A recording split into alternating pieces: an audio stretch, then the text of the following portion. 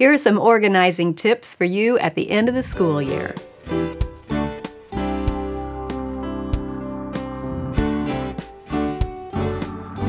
Welcome to the Simply Charlotte Mason podcast. I'm Sonia Schaefer. You know, we often think about beginning of the school year, I need to get my ducks in a row and get everything organized. But there are some things you can do at the end of the school year to help you with that new re-entry the next fall. Here to join me with this discussion is my friend and coworker, Laura Pitney. Hi. Laura, the organizing guru. Maybe. I'll go with that. Let's talk about end of school year. What are some things, rather than just say, woohoo, we're done, throw everything in a closet and go outside, what are some things we can do now that will help us when it's time to start up again? It's a great question. There's a couple ways to approach that. You can say, you know what, we're going to put it all away. I don't want to see it. I'm done. We are over it. And not even think about it for the summer, which is that may be what people want to do just because they're so burnt out. They just don't even want to look at it. But if you do that, come time to start again, you might feel overwhelmed. So that's the point of this conversation. But if you want to pack it away and never look at it again or not look at it for a couple months, that's okay. I want to give you permission to do that. That may be what you need. Some of the cleaning out and prepping for your summer break, for some people that's very healthy. They feel like there's closure there. They see everything they've completed. It's a happy thing to do. For some people, it's, what, we're just going to pause this. We need to set it aside. We need the break. And then they're ready to jump back at it in the fall. So there's a lot of catering to the type of person you are. So you need to acknowledge really what's going to help you be able to detach for a little bit so that you can come back at it maybe with a happier spirit or, sometimes the breaks are good. So you just got to figure out your personality. So the backstory of that is we've talked about before is things should have places or homes. So for me, when it comes to the end of the school year, it makes me really happy to put everything back in its home or in its place on the bookshelf. So the first thing I do is I sort through things that I know are going to be reused, whether it's reused during the summer as like free reads or free time, or if it's going to be reused next school year or reused for another kid in a couple years. Anything that we're probably going to touch again at some point, I usually put it back in its home on our bookshelves. So that'd be things like, coming to my mind would Sure. be your Book of Centuries. Sure. That's continuous. Yep. Your nature notebook, Yep. because you're hoping the kids are going to use those over the summer even. Yep. What about living books? So I categorize my books. I keep them by topic or time period Yeah, I do on my too. bookshelves. So if they want to read those during their summer or free breaks, I let them, go for it. Okay. So they don't usually, but sometimes there'll be something will trigger a memory or an idea and they'll want to go find that chapter in a previous book they've read. So you're talking about previously read books. Correct. Not books that we're going to be using for the coming up time period, and you don't want them to read it now because then Right. they won't Right. want to read it again later. Yeah, so those are on my shelf, but usually they don't have any interest in the ones that we haven't gotten to yet, just because they don't know what they are. Or like you said, I want to make sure we have it for our scheduled school time. Yeah, I had two separate sections. Yeah. Like, this is Mom's section. You may not borrow those books without asking. Sure. And so that would be the upcoming books that I didn't want them to have yet. Right.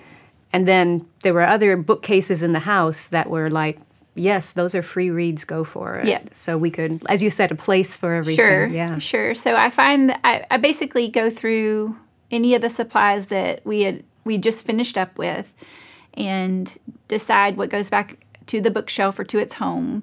And then there's lots of consumables, if you will, maybe copy workbooks or projects that they've done. Written narrations, yes, dictation all of that kind of passages, stuff. yeah. That truly is assigned to that school year. It may not be a resource that they have to get out again anytime soon unless they just want to, look back at something. So I basically sort through everything, and either it's going to be keep to where we can have access to it, or a pile that I'm going to store.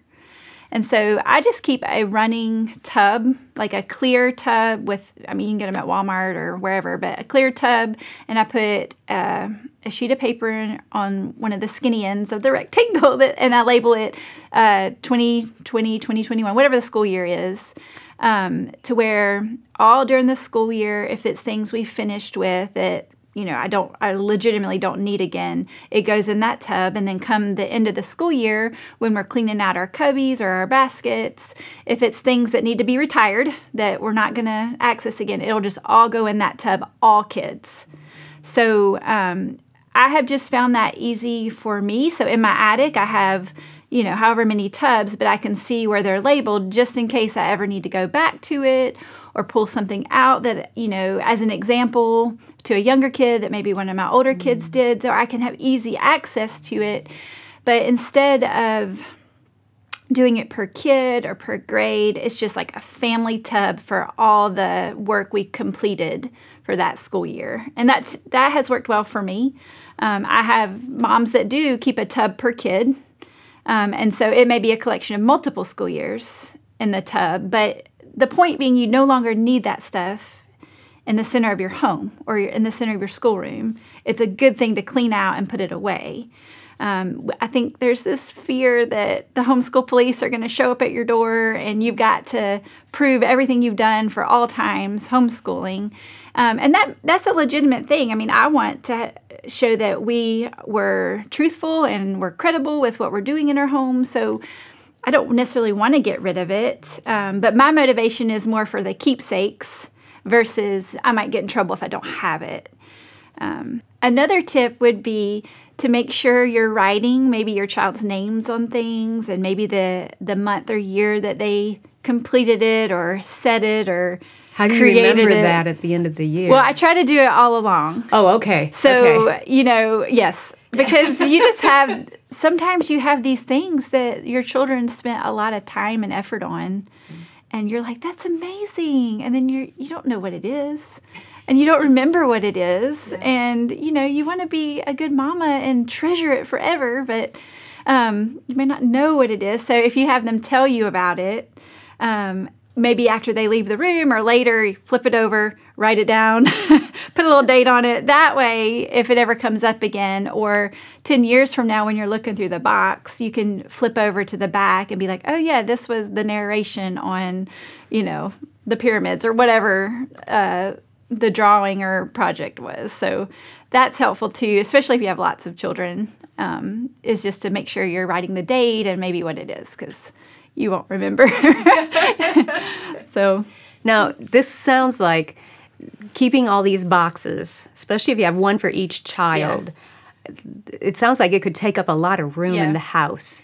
Do you keep one for each school year, or do you just keep rotating out that 1 year? I think that's just a preference for the family. I personally keep one per school year. So once I'm trying to think, whatever the year was, 2013, 2014, whenever I started that.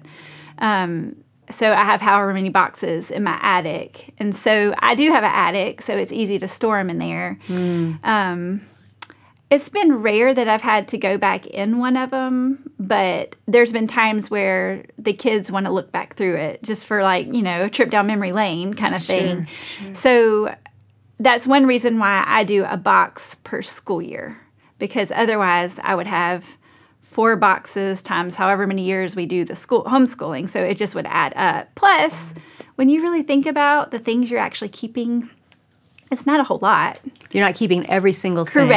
Correct. So like I said, it's some of the consumables, some of my favorite projects in art, or I may have them choose, what are your top 5 art projects from the year, and maybe just keep a few of those, not all 30 of them. Or, what I'm saying? It's that selective, the selective ones that really mean something to them. I also have a friend who kept a 3-ring binder for each kid. And so she kind of had like a homework turn-in box, if you will, for anything that they were finished with. And maybe either she needed to look at it. It was just kind of a system she had in her home. So after she looked at it, or if the kid said, this is something I really want to keep, she just kept a 3-ring binder for each kid and punched holes in it or put it in a sheet protector. I mean, there's not a whole lot because, it just depends on what you're engrossed in that year. I mean, it may be more art heavy one year, but it may be, a composition notebook for written narrations the next year. So it depends on what grade and level your child's in too. Yes. Things would change. Yeah. The point being is, what do you do with all the stuff and the things that you feel like you should keep, but you don't necessarily feel like it's important. It's just finding that balance of what works best for each family or for you as the mom. Like, I like to know that I kept some things. I don't necessarily have any sentimental attachment to it, but for my kids' sake, if they want to remember something or if they ask me about something that they were really connected to, I love to be able to go pull it out. Personally, I could just throw it all away, but I don't want to do that to them, So having that box per school year really helps clean out my schoolroom or clean out my kitchen or clean out whatever cabinet I'm using. That way I feel like it's a tidy space, and when I start planning over the summer, maybe start collecting supplies and resources, I have a new cleaned out place to put those things. So when it comes to August, September, whenever you start back for the next term, whenever that is, I don't have to clean out and then prep for the new. The cleaning out is already done. And so it's just a happy place for all the new things. A couple other things came to mind. One is that I am very much a minimal clutter in my house. Never. Yeah. So rather than keeping the physical object, I would take a picture of it. Yeah, that's a great way.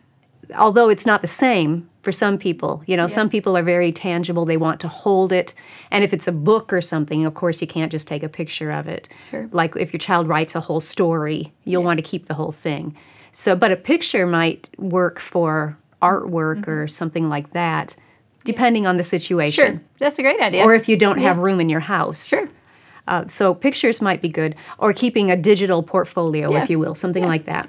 The other thing that came to mind is I school year-round, and so I don't really have a set, in June I'm going to do the clean-out, so that in August I can do the reload, It almost has to be an ongoing thing, I guess. Yeah. Rather than, although even if you go year-round, there are planning times. Sure. So when you get to that planning time, you might just do a mini clean-out to set yourself up. Well, all along the school year, there might be things that you complete, or maybe you fill up a composition notebook, or maybe you do finish a copywork notebook or a math notebook, and you have to get a new one. What do you do with the old one? It needs to have a place to go versus just taking up room on your shelf. So even if you do school year round, you're still having that ebb and flow of, we're going on to the next thing because we finished something else. Just the timing, like you said, doesn't have a distinct start or stop. But you do need a place for those things that you finish. Right. So that tub system works well. And one thing I will say, during the school year, I might end up with a stack of things that eventually need to go into a tub, and then I may not realize I need the tub until my stack gets too high. So, it may just be as simple as starting a completion stack somewhere. Sometimes it might be a designated spot on your bookshelf, or I know I had one on the top of my bookshelf, and then I didn't like to see the pile, so therefore it triggered, I need to go get a new tub for the school year. So, if you just are conscious of that cleaning out all the time, then you're going to realize you need a place for that. So I just think it's kind of naturally what happens anyway. It just needs to eventually get out of the room or go into storage kind of thing. Good.